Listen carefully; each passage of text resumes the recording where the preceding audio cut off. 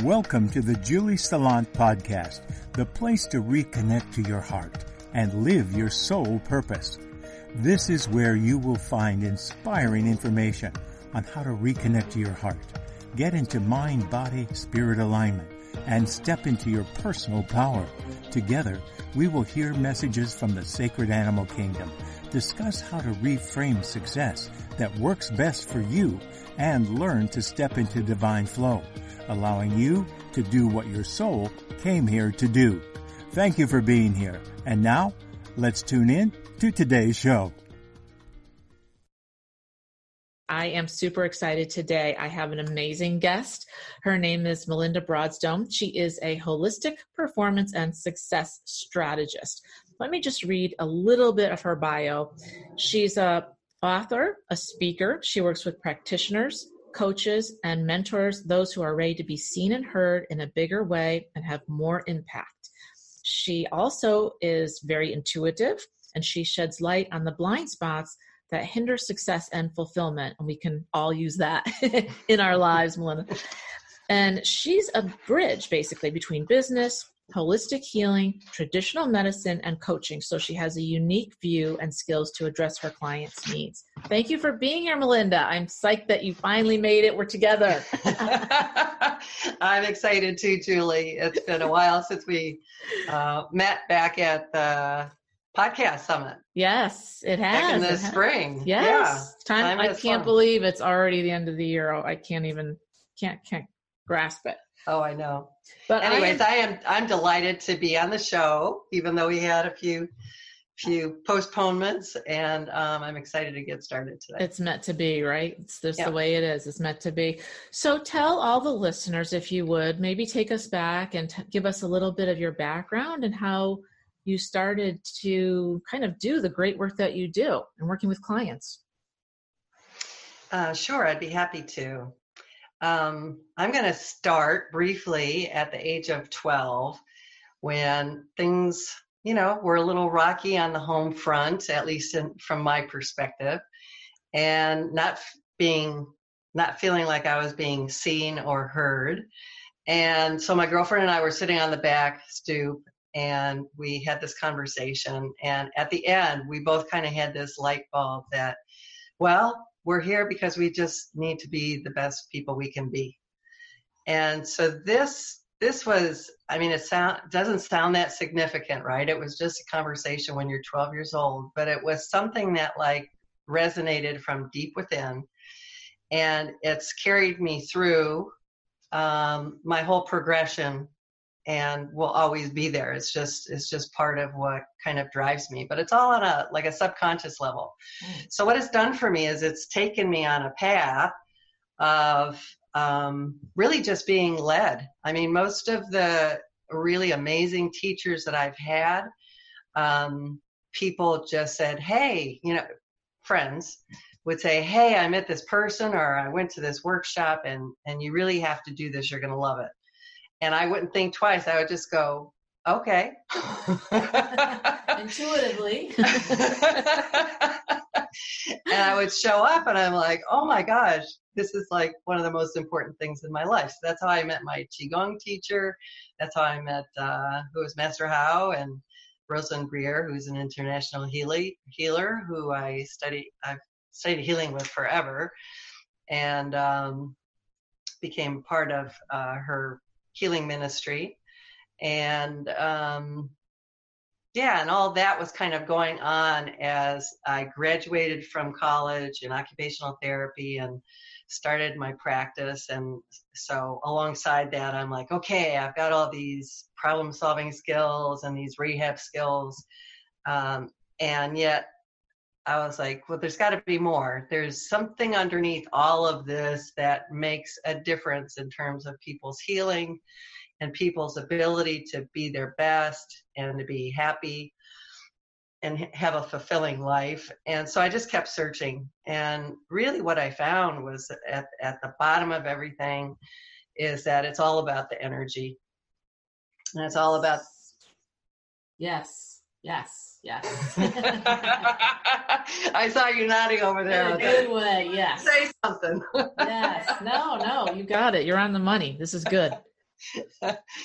So, and from a science, I'm very much a science geek. So I had to study with people who could help me make sense of this from a real life perspective.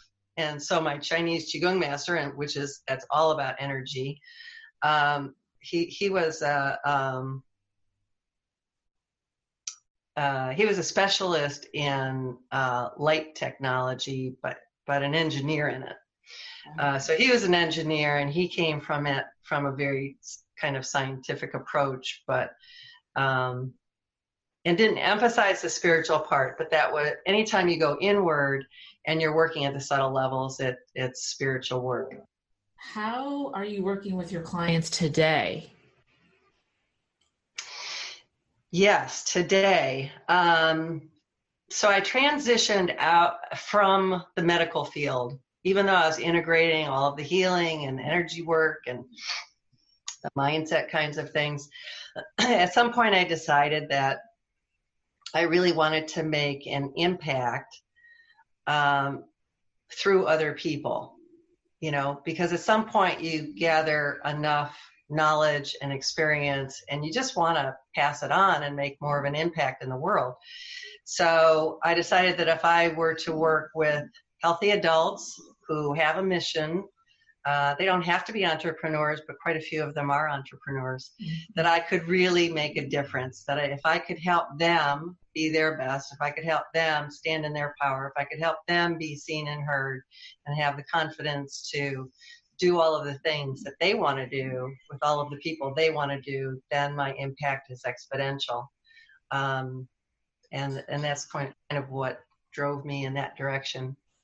And that's so interesting, because you're going from a medical field where you're still helping people to more of a spiritual energy field, and taking all the information, kind of weaving it together, which I find fascinating. And it kind of gives you a really cool vantage point, I would think, from a client perspective, because you can see things that, because of your training in both areas, that other people can't see.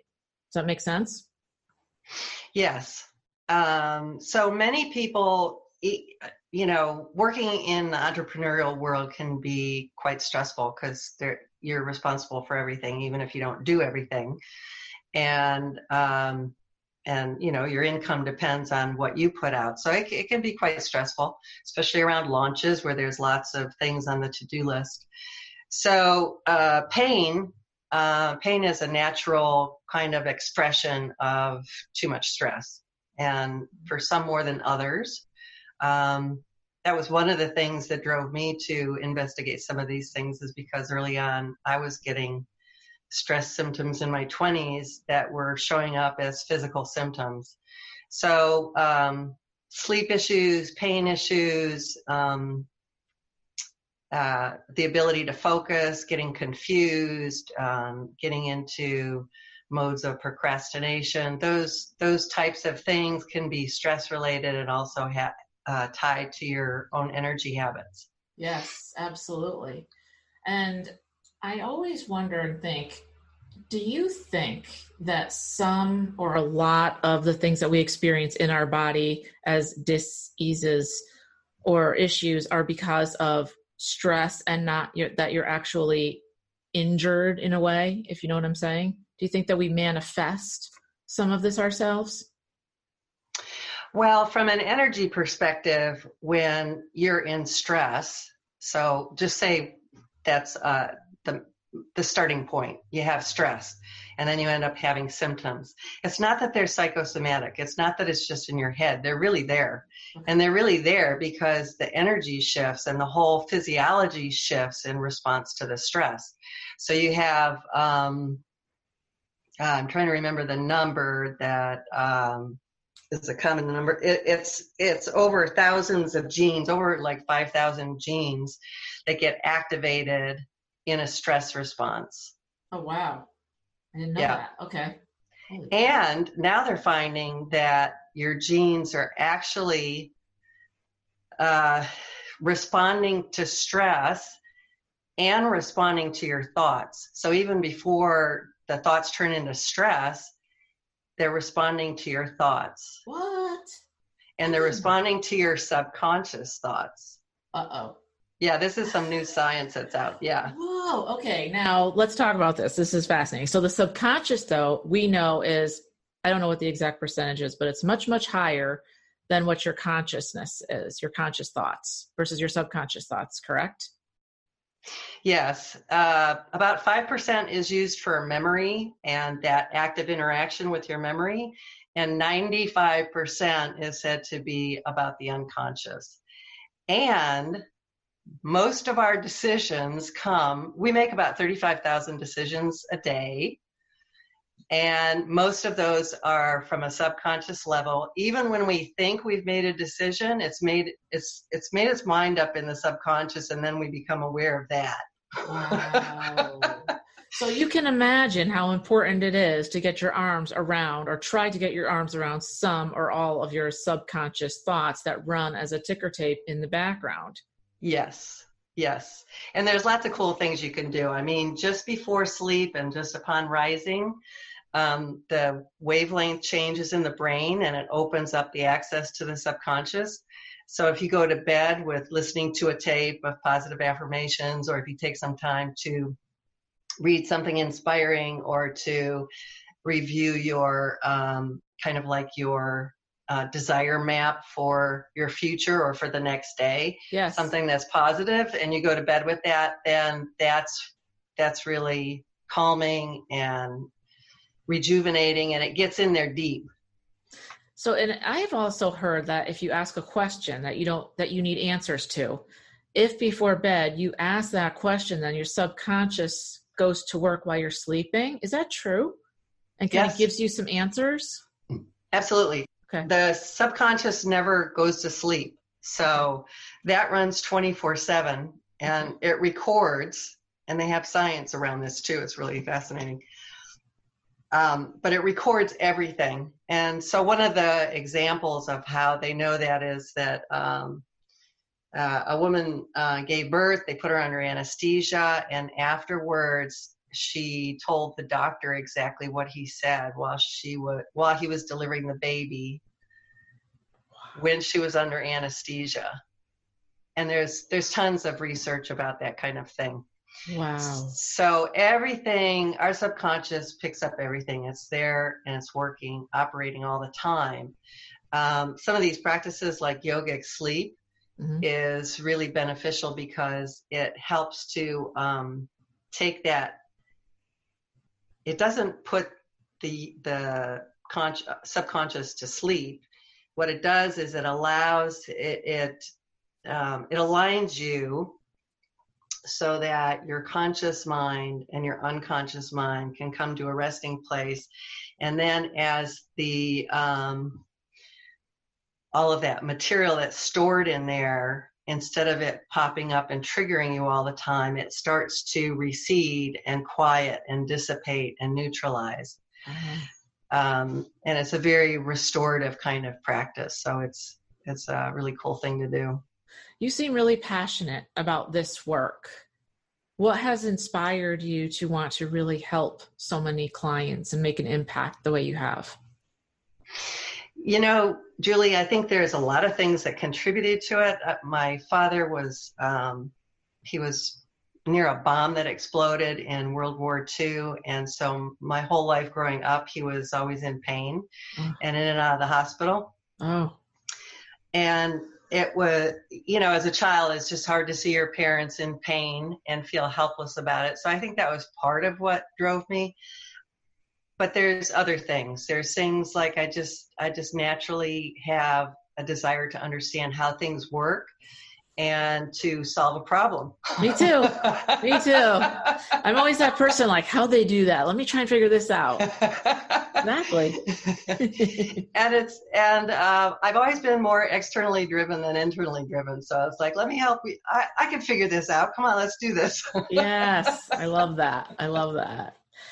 How, I know you gave me this question and I'm really wanting to know the answer. How is looking a particular way different from what your essence or your energy expresses?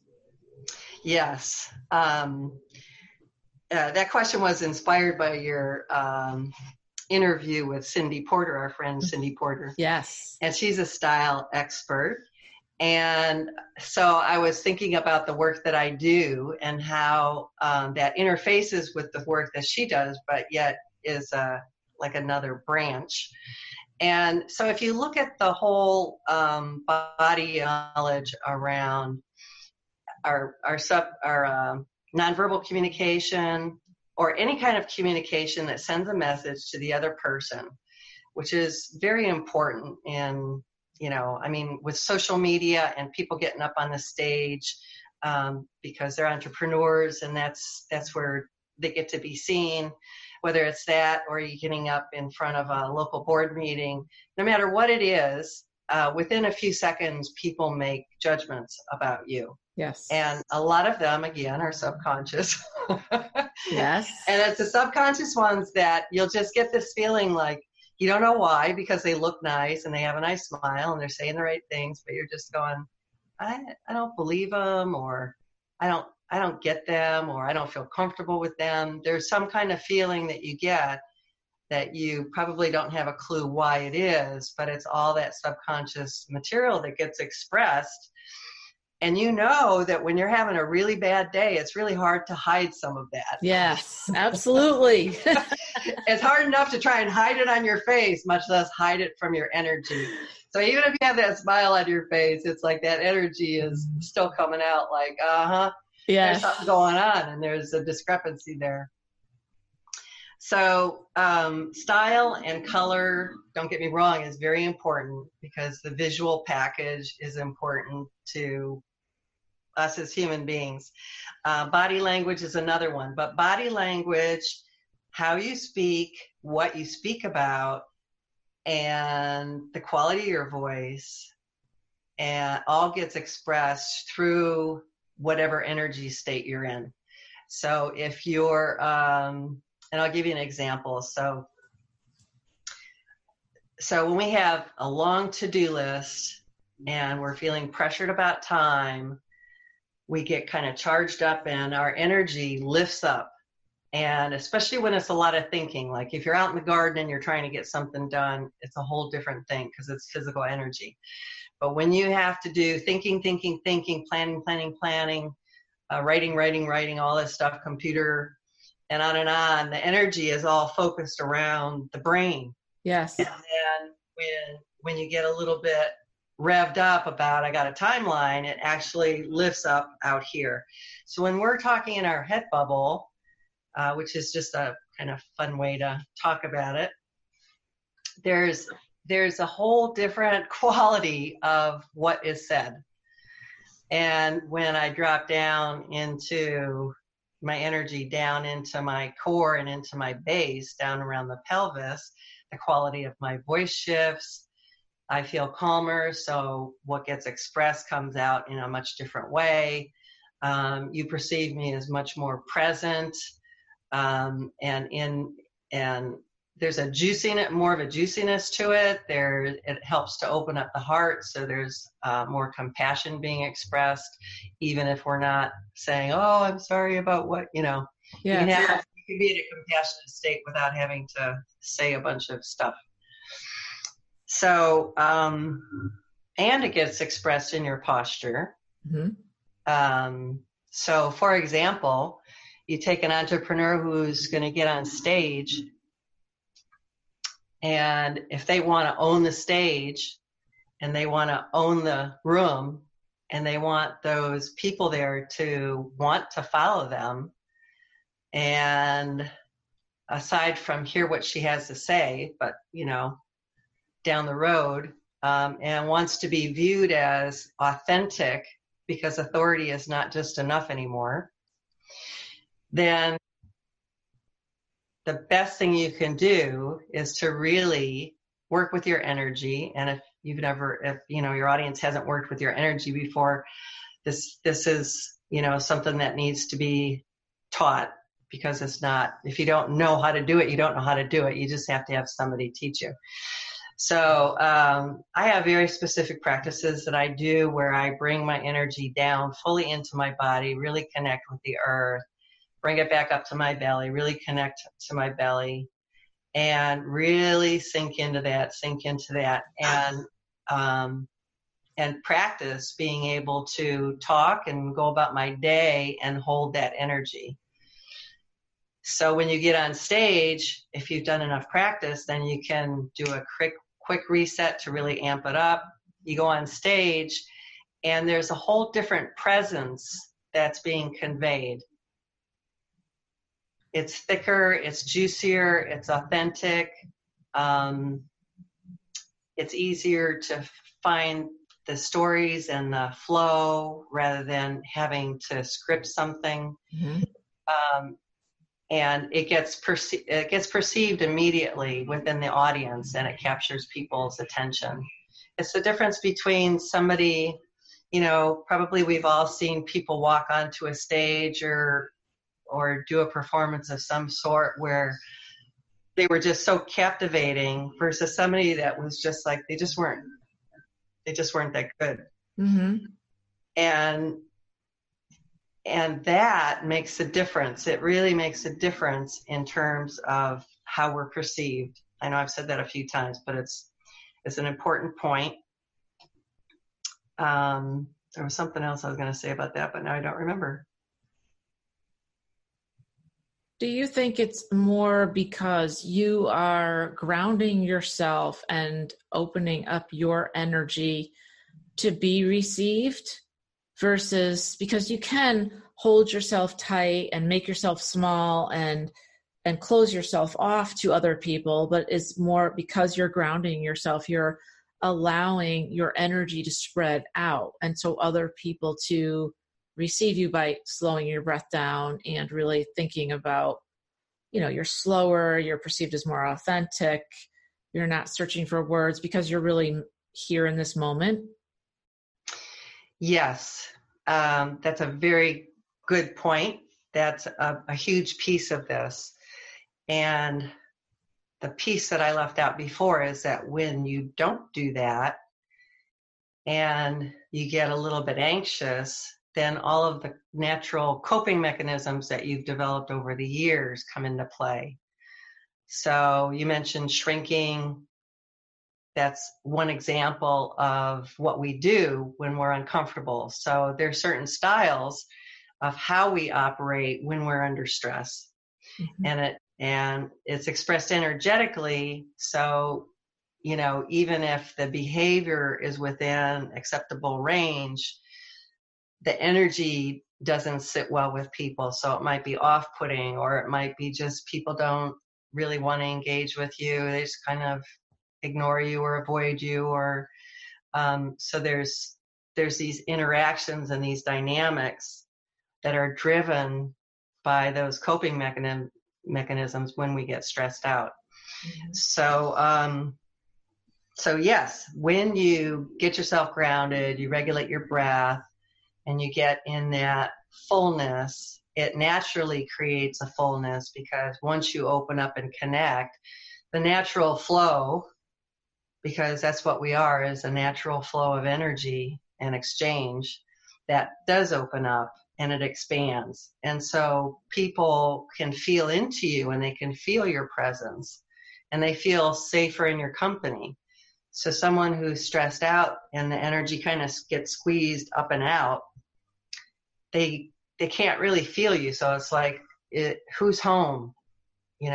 Sometimes right. We feel like we're talking to an empty vessel. So, and how that gets expressed depends on what kind of coping mechanisms they've learned to use from early on and probably have continued to use throughout their life.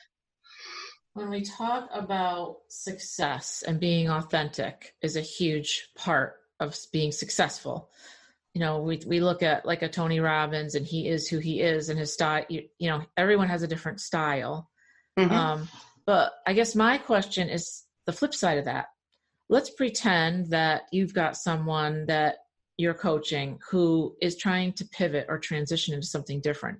So they're going up on stage as a speaker, but they know in their heart that they've already mentally moved on to a different kind of client or a different subject matter, but they need to finish this off. I would think that would come through subconsciously to the recipients that are listening, versus because that person is kind of not appearing congruent. They seem incongruent to the person. That's when you're talking about, I can't really put my finger on it. They seem like they're doing the right things. They look the part, but something's missing or something's just not jiving with me. Mm-hmm. Does that make sense? When people are kind of like in transition, or they've already decided to make a decision to move on to something else, but they maybe have to do this one last discussion or meeting or something of that sort. So you're talking about somebody who's literally transitioning to a new way of operating in their business. Yes. Versus just changing a topic within a conversation. Yes. And how would that be perceived?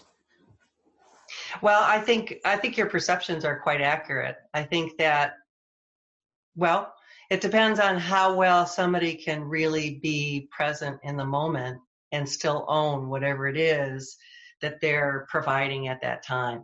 If they've already bailed, if they've already emotionally bailed from it, and they haven't taken the time to say, okay, yes, I'm definitely moving on to this new thing, but I have this commitment and I have to professionally provide what I said I would, mm-hmm. and I need to do my best, and so forth. So I think there are people who have cultivated enough awareness and enough ability to rein in their best and land it and ground it for that performance, so to speak. Yes. And some people can't pull it off because they just they either don't have enough understanding of their own energy, how to shift it, or they really just can't get their heart around that one last talk that they have to give. Yes. And so they think they can pull it off because they know the material. But we all know at this point that knowing the material, the content it's important, but it's not the most important thing in and of itself, because those other things, if people just feel something's off, they don't know if it's because they shouldn't trust the information, they shouldn't trust the person. They don't really understand exactly what it is. They just don't feel right about it. That person doesn't feel right to them. And so if it's all about making some sort of sale on their services or a product, it's probably not going to go well. So your work specifically impacts success and authenticity. Can you give the listeners maybe a tip or a couple of ideas that they could use to integrate that into their lives to be more successful? Yes, absolutely.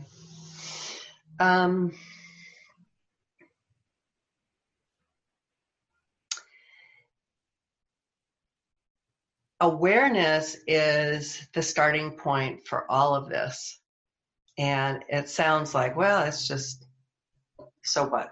Be aware of it. But for one thing, you cannot make a change in your behavior or your energy without the awareness that you need to in that moment. And much of this is blind spots because it's not easily seen. It's something that you feel, and we've all been kind of trained not to give much credence to our feelings, but yet they kind of gnaw at us. Mm-hmm.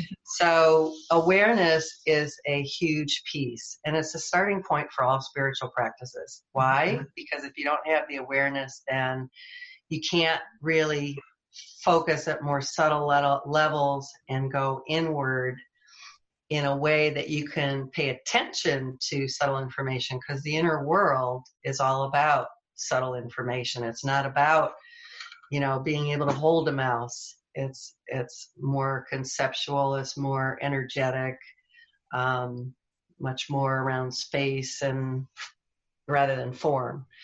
So, and awareness, there is a practice of awareness, and a lot of people call it mindfulness. Mm-hmm. You don't have to call it mindfulness, but it is there is a mindfulness component, and that is to make a decision. So say people are procrastinating or avoiding. There's something in their life that they really want to bring forward, and they're not seeing themselves get closer to it. And so they need to really take a look and say, okay, well, there must be something that's going on that I'm not noticing, that a reason why I'm not getting closer to this goal. So you decide in that morning that you're going to pay attention to everything that you do and notice if you're just jumping right into it and completing it, or if you're stalling, if you're digging in your heels. What are you doing? Or are you choosing to do something else that's easier, that's faster? What is it that you're doing? And it's just a practice of noticing throughout the day. And by the end of the day, you're going to go, oh my gosh, I had no idea how much I was procrastinating over doing these 3 things that would shift and move me forward in a huge way, just because I have some discomfort with it. Either it's something new, or somehow there's resistance coming up from the subconscious to keep you safe because you feel a little bit of fear. Yes. So the awareness practice is a huge step, because then when you notice that, then you can say, okay, do I need help getting over this fear, or can I just look it in the face and say, you know what, if I break it into these smaller steps, if I do a little research and realize that this is really a project, not an action, and then look at, okay, what are all the actions I have to take to make this project move? And what is the simplest action that I can take now? And if you keep breaking it down and you make it simple for the mind and it relaxes the mind, then you can usually take action on it. I'm writing this down because this is a good one. So what is the simplest action you can take now? And I truly believe in bite-sized actions. So I'm a very big picture person, always sitting at that 30,000 foot view, which is great, but it's also difficult. And the disconnect comes when I want to be there, but I'm here. And I'm thinking, just pretend you're a speaker and you're seeing yourself on this large stage with, filling up a whole auditorium. That's a completely different picture than if you've never spoken, and you want that, but you also have to remember you've got to start to walk and crawl before you can walk. So you need to take those smaller bite-sized actions. Maybe you need to speak at your church or at a group meeting like Rotary, or where there's 20 people, right? Yes. Can you talk about that a little bit? Because I feel like that's right in your wheelhouse in terms of how that disconnect happens to people, that they're reaching for the big brass ring, but yet we're over here. We haven't even kind of started down that road yet. Yes. The end goal of being, part of that end piece is like being in front of a big stage and being successful, everybody listening to you and being captivated, and yes, how good that feels, right? Because we watch the Olympics and we see how amazing it is for somebody to nail a performance and to get that goal, right? And we all want that. Yes, of course. Of course. Everybody wants that. Yes, in their own version of it. So that's what we have sitting up here kind of as a motivator to, okay, that's what I want to do. That's what I want to be. And then, like you said, there's this disconnect, because what happens is the subconscious starts raising all these objections. Every time we try and up level, every time we try and grow ourselves in a bigger way, our systems are wired for safety, and resistance kicks in and goes, that's too much work. I don't know if I can do it. And a lot of this is like subconscious chatter. You may not even be aware of those words. Sometimes they'll surface, but sometimes they won't. And you'll get a little bit confused and go, but yeah, how do I get there from here? And okay, well, let me just work on my website today. Yes. Yes, it happens all the time, because it's too difficult, it's too big, or it's just a feeling that you have like, I'm going to go do this because it's comfortable and easy. Right? Yes. And, there's nothing wrong with doing that to help you feel good enough about moving forward on the difficult pieces. But when it's keeping you consistently from moving forward in what you want to do, it's not, because as Stephen Pressfield says, there's the life we live, and then there's the unlived life within, and between the two stands resistance. So so that's what's happening. It's really resistance. So how do you manage that? Well, you can manage it from an energetic standpoint, doing practices that'll get you regrounded and really present, because it also makes you more intuitive, and you will intuit, or you will even get messages as to this is where you need to be next, or this is what you need to do right at this moment. Next, you need to satisfy the organization of the mind, because when the outside is disorganized, the inside's disorganized. When the inside's disorganized, the outside's disorganized. So they're a reciprocal relationship. So a great thing to do is just to do mind dumping. And that's just a practice where you take a piece of paper and you just write everything down that's in your head. And then you can go back and look at it, right? So no censoring, just keep writing line after line after line, like your to-do list or anything that comes into your mind. But if you're trying to dump all the projects and all of that out, then, you can kind of orient it towards that. And then afterwards, then you can look at it and say, all of these things that I thought were to-do things are really just daily routines. Yes. And I just need to be kind of like aware. You can post them on the kitchen door or something and go, okay, just glance at it and go, is there something on that list I haven't done today that I'm supposed to, or can I put it off till tomorrow? Is it, and then there's the things that are specific appointments you have. And then there's all the project stuff. So you might have household projects, personal projects, your business projects. Under business projects, then you have sub projects. So if you're doing, like I'm doing an exposure media course right now, package. And so there's certain things I have to do. I have to write out all of my 1-minute scripts. And then I'm going to have to video all those 1-minute scripts. And I have to meet with the person who's doing the editing, and then I have to set up emails. And so there's all these different things, and you just keep listing them out until you come to the easiest next step. Okay. So when it comes to getting on stage, like you said, if that's a goal, if that's the direction you're moving in, then yes, make your list of all the local people you can call for making speaking gigs that are, just small, simple things to do, and start putting yourself out there. So there might be, you have to set up a time to research. You have to make sure you have the phone numbers. Then you have to make the contacts. Then you have to do the follow-up calls. You have to have some kind of information about yourself, like a One Media sheet that you can give them if they want it. You have to have something prepared to talk about. So there's all these things, and you can prioritize what comes next, and just keep breaking it down to smaller and smaller pieces. Because bite-sized pieces are more, they're easier to chip away at, and they're going to give you the win versus, I'd love for you to talk about this, because this just came up for me with a coach that I'm working on. And it's about reframing success and what success looks like.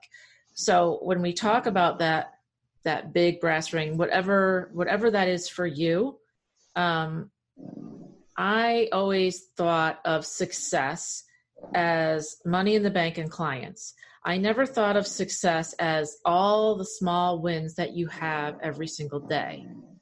And what that did was, because I was only focusing up on that big, huge thing that is far away from me, I was only focusing on that. So I'm only focusing on the negative because it's not here yet. It's not here yet. I'm getting impatient. So all of the good things that were happening, all the conversations, all the opportunities to co-create, working out, those are all wins, right? Absolutely. Can you talk about that? Because I think that's really important. This just was new to me. I had this aha moment, and now I'm asking a lot of professionals like yourself, because I feel like so many of us focus on the things that we don't have versus the things that we do. And I know it's easy to say that, but what are your thoughts on that? Well, I am glad you asked that question, because I'm going to take it back down to energy again. when we support ourselves with positive things, or responding to something as positive, seeing it as positive, choosing to see it as positive, seeing the innate progression of things, and having appreciation for that, it helps us with what we were talking about earlier, of being really present, of being in a flow, of being more intuitive, of attracting more people, attracting more of what we want. And it just opens up and expands our energy field. So, so much of this is cultural training. Yes. And training from maybe being employed previously. And so we constantly have to look at how it is that we're looking at things, and how is that landing in ourselves, and is it serving us? So like you said, having that money and the clients as the only win does not serve you, because it keeps you beat down every day. Right. Because every day you're not, if you don't get a new client and more money in your hand, then it's not a successful day. Right. So one of the solutions is to do a gratitude journal, or have a gratitude breakfast practice, where you just kind of sit there and, but here's the key. The key is that if it's all from right up here, yes, it's from an intellectual place, and you're not connecting in with your body. And so there's no agreement. So you'll say the words, but it's like, yeah, I don't feel it. Right. So you have to really just say, okay, I'm going to get in my feet, I'm going to get in my belly, and I'm going to get in my heart. My head's already got full of stuff in there. You don't have to worry about that. Get in my heart, and then just sit there and look around and go, what's going on in the world? And what do I have to be grateful for? Yes. Thank God I'm not being impeached. Yes. Thank you for, I'm not going to even touch that one. Thank you. Nobody wants to get impeached, so I just. Nobody wants to get impeached, but thank you for, like, I'll just take my spouse, right? So thank you for my husband, but not instead of just writing down, thank you for my husband, and on to the next one. You're thinking, thank you for my husband. I'm so thankful that I have someone that loves me. And you take it a little farther until you really feel it, right? Feel into it. Yes. Feel it. You have to feel it. Because that raises your vibration, right? Gratitude. It opens the heart. Yes. Yes, it does. Yes. It raises the vibration and it opens the heart. And anytime we're in a more open space, we're more creative, we're more calm, so that we think more clearly. Yes. And we make better choices. And we usually end up doing more of the things that get us in the direction that we want to go. And people can feel that from you, right? They can feel that your field has changed, and they feel that love and connection with you versus you just going from your head. And as an empath and intuitive, we're always in our heads, right?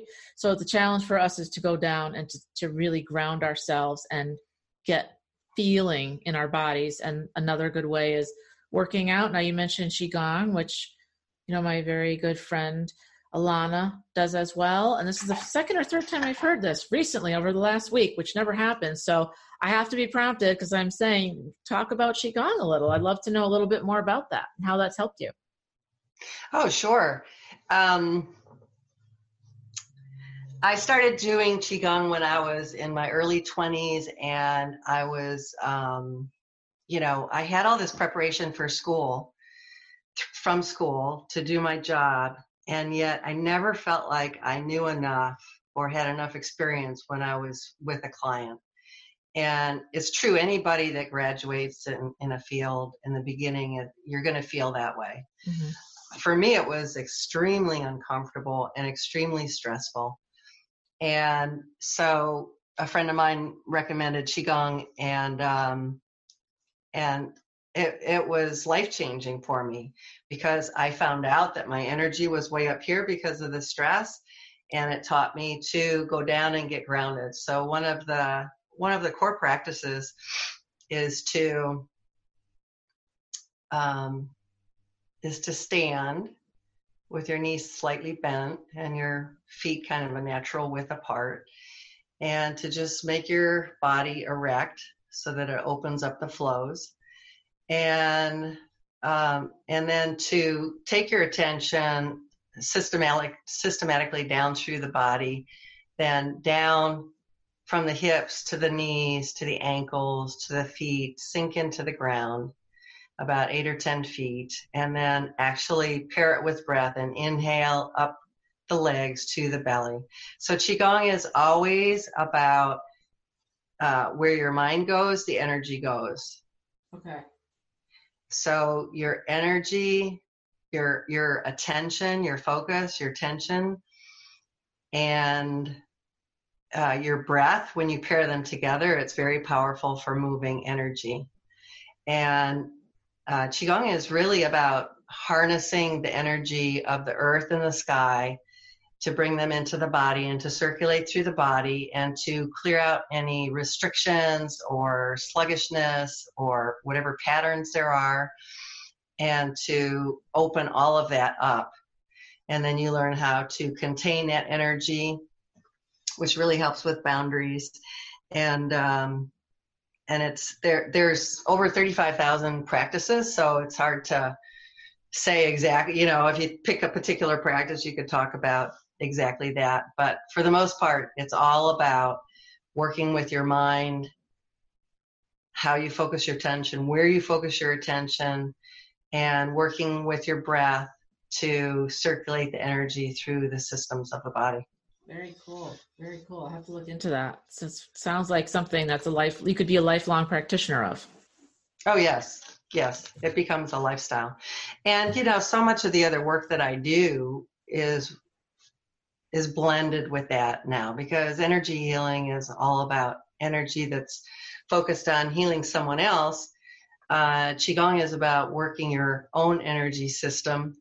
And in the art of feminine presence, one of the other things that I teach women to become more empowered is many of those practices are based on those simple principles. Mm. So whether it's Qigong or whether it's Tibetan yoga, or, there's lots of different practices that have, even Tai Chi has similar, as part of that whole family of attention, moving energy. Yeah. It's just that Qigong is really powerful. It's really powerful. They used it to strengthen and train the military. Oh, wow. So that they were more powerful. It was used to train the martial artists. So it's, the reason why people can cut boards with a hand is because their mind is leading the energy. And so it's really the energy and the focused attention that's breaking that board, not the physical hit. Wow. That's amazing. That's amazing. Mm-hmm. Let's talk a little bit about your mission, and that you had mentioned, I think, that your life is an expression of who you are and allowing yourself who you want to be. Yes. I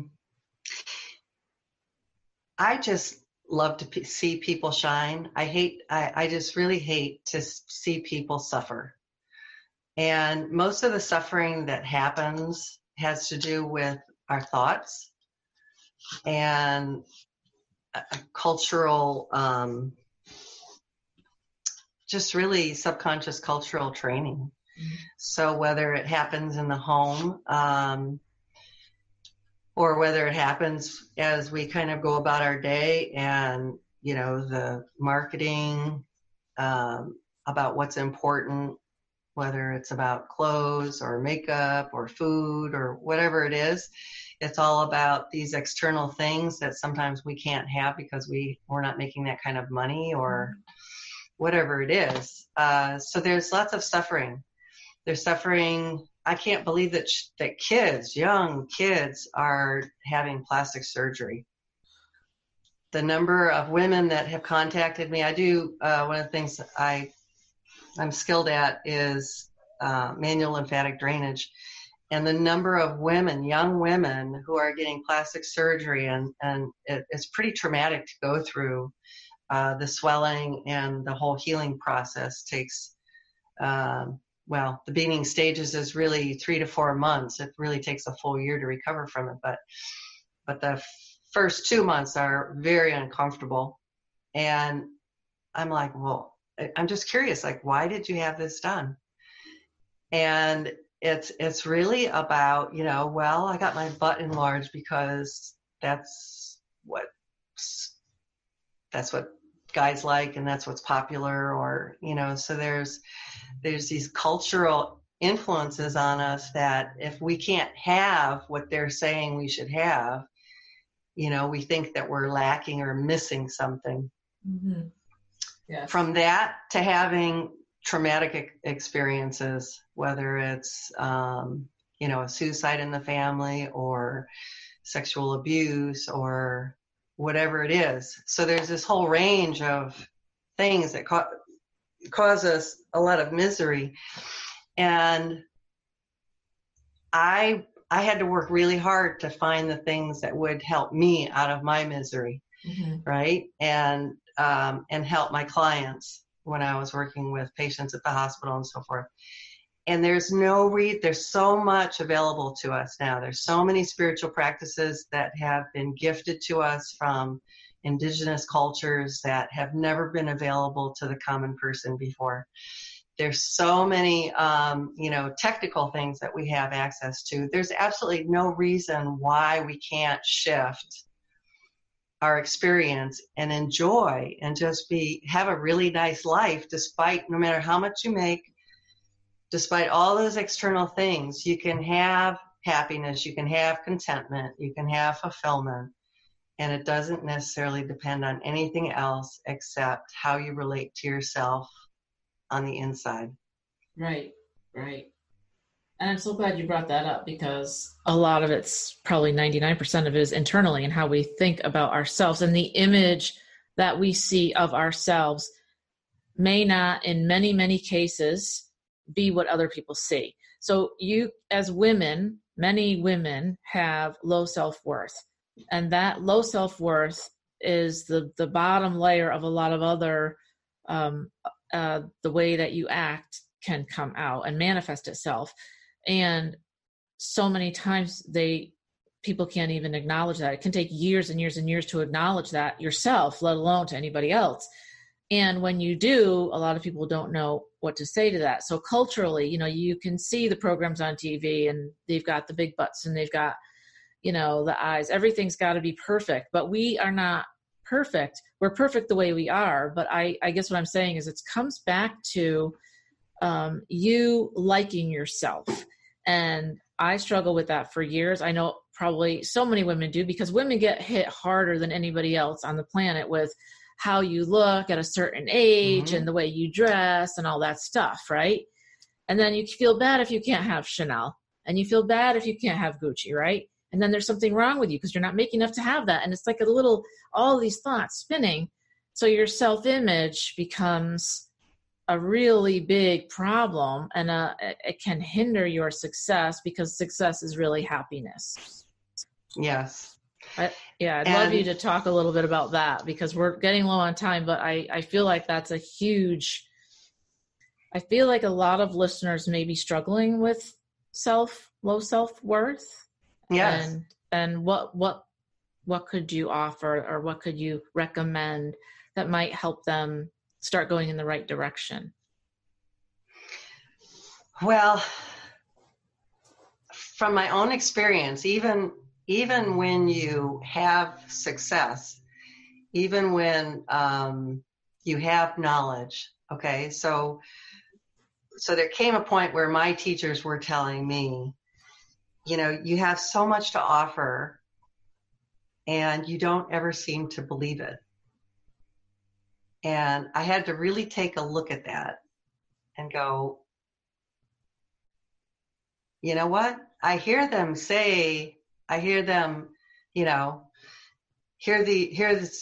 very high-ranking people in indigenous cultures that are asking me to heal them. And I'm like, why are they asking me to heal them? And so I'm like, okay, it must be time for me to practice. And yet they're telling me, they're saying, you're talented, you're skilled, you have these things that you should be proud of, and yet you don't even believe it. And I could feel that disconnect. I could hear all the positive things they were saying, and I was like, yeah, I can do those things. But I didn't feel the value and the worth of it in myself. It was like, and I didn't believe it in myself. Yes. And this is what made the difference for me. And this is after years of practicing a lot of things, but sometimes we just have to keep piling things together and putting pieces together. And then finally the last piece goes, that's what it was. Yes. And the final piece for me, and it's what I have found working with clients is it's really powerful.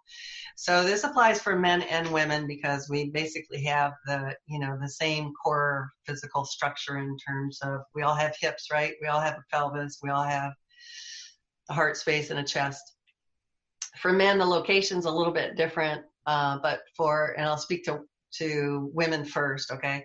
So when you learn to really dig deep and dive deep into the presence of your physical body, that is our vessel for everything. That's why we're here. We're here because we wanted a body. We're spirits and bodies, and when we're in spirit form, we're yearning to be in a physical body, and this is our opportunity to be in it. But with the way we've developed as a culture, and there's so much stress and pushing forward and onward and distractions, that we get so dissipated from our body that much of the time we're not fully in our body, and maybe we've never even learned how to ever be fully in our body because of trauma, which we jump out of our body when we're in a trauma state. So what I finally was able to do was do enough pelvic work to actually rest my attention in my pelvis and to clear out some things that were there and to really work with that space and to expand it over into my hips. And it wasn't until I started working with that practice that I literally went, oh, I get it. I've been trained for nearly 30 years in indigenous practices that my teachers are now dying. Wow. And it's time for me to pass this on because who else is going to? Right. Their lineage is dissipating.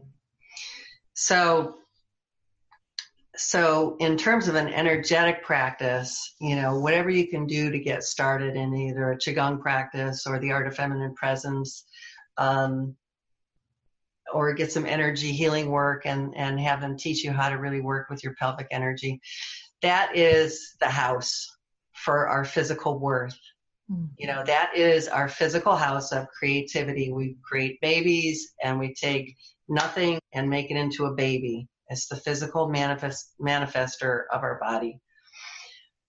And when you get in touch with that physicality, there's no denying the worth. It was like I was immediately able to raise my prices. I hadn't been able to raise my prices for years. I just couldn't make myself do it. Wow. And it was like, once I made that connection, it was like, it's time to raise my prices. Wow. I live on this, and I have a lot to give. So it was a huge, huge shift. It was a huge shift. So any of the embodiment work that goes back to working in the pelvis it's a way for you to experience your worth from the inside, because anytime you get it from the outside, it's subject to this doesn't mean anything. Right. And it's also subject to other people's thoughts on it, right? Just because so-and-so thinks it's great doesn't mean that you think it's a great fit for you. Right.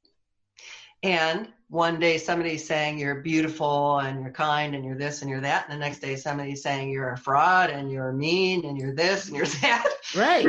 If you put all your stock in that, you're on the roller coaster. Right. And the bottom line is don't let other people grade your paper. Right. So we have to learn that. That's another huge tip that I got years ago was, do not let other people grade your paper. You can hear what they say and look at it, but do not let them grade it. You then make the determination if you need to make a change or if you're just where you're supposed to be, and leave the judgment out. Right. Leave the judgment out. The judgment is killer. Judging others, judging yourself, it's not good. Yes, and the more that you can keep your energy level up, the easier this is to do. It's when we get depressed or when we're deflated in some way, it's really hard to counter that. You have to have enough energy in your body, enough buoyancy to see the other side and go, you know what, this is just someone else's opinion. And besides which, I don't ever let anybody grade my paper. So let's see what they said and see if I need to make adjustments and course corrections. And if I don't, that's it. Just keep going. That's awesome. I'm so glad that you were on today, Melinda. You're amazing. I'm so thankful that you gave us some time today. I'm going to have all the links below for you to reach out to her, and I suggest that you do reach out to her because she's amazing. And I'm not just saying that. I mean, we met and we talked, and I've got all the links. I've got your Facebook and your Twitter and your Instagram and your Skype. Can you tell people the best place to find you and maybe talk about your gift? Yes. Well, first of all, Julie, I just want to say thank you so much for the invitation to be on your show. Absolutely. And we had a really special connection back in February, I think it was. And I was so looking forward to this, and it was lots of fun. I'm so glad we did this. This was fun. And I love being around your horse energy because I don't get to be around horses, but you really carry that energy. I was always there, this one. Well, yeah, and you do lots of work with horses. Yeah, yes. So that's exciting. Yes. Oh, I'd love to come see your horses someday. Yes. So thank you so much. People can find me at www.mbroadstone.com. And there's an energy style quiz that will be ready for you, and it will give you insight into like what category you tend to operate with your energy when you're a little bit stressed and the coping mechanisms come out. Why? Because it's probably a blind spot. And if you would like to make a shift in your energy and how people perceive you, then you have to know what you're doing with it and learn how to manage it, learn how to harness it in a different way. And so I would love you to take that little quiz and get some insight, and feel free to give me a contact and we can talk about what it all means.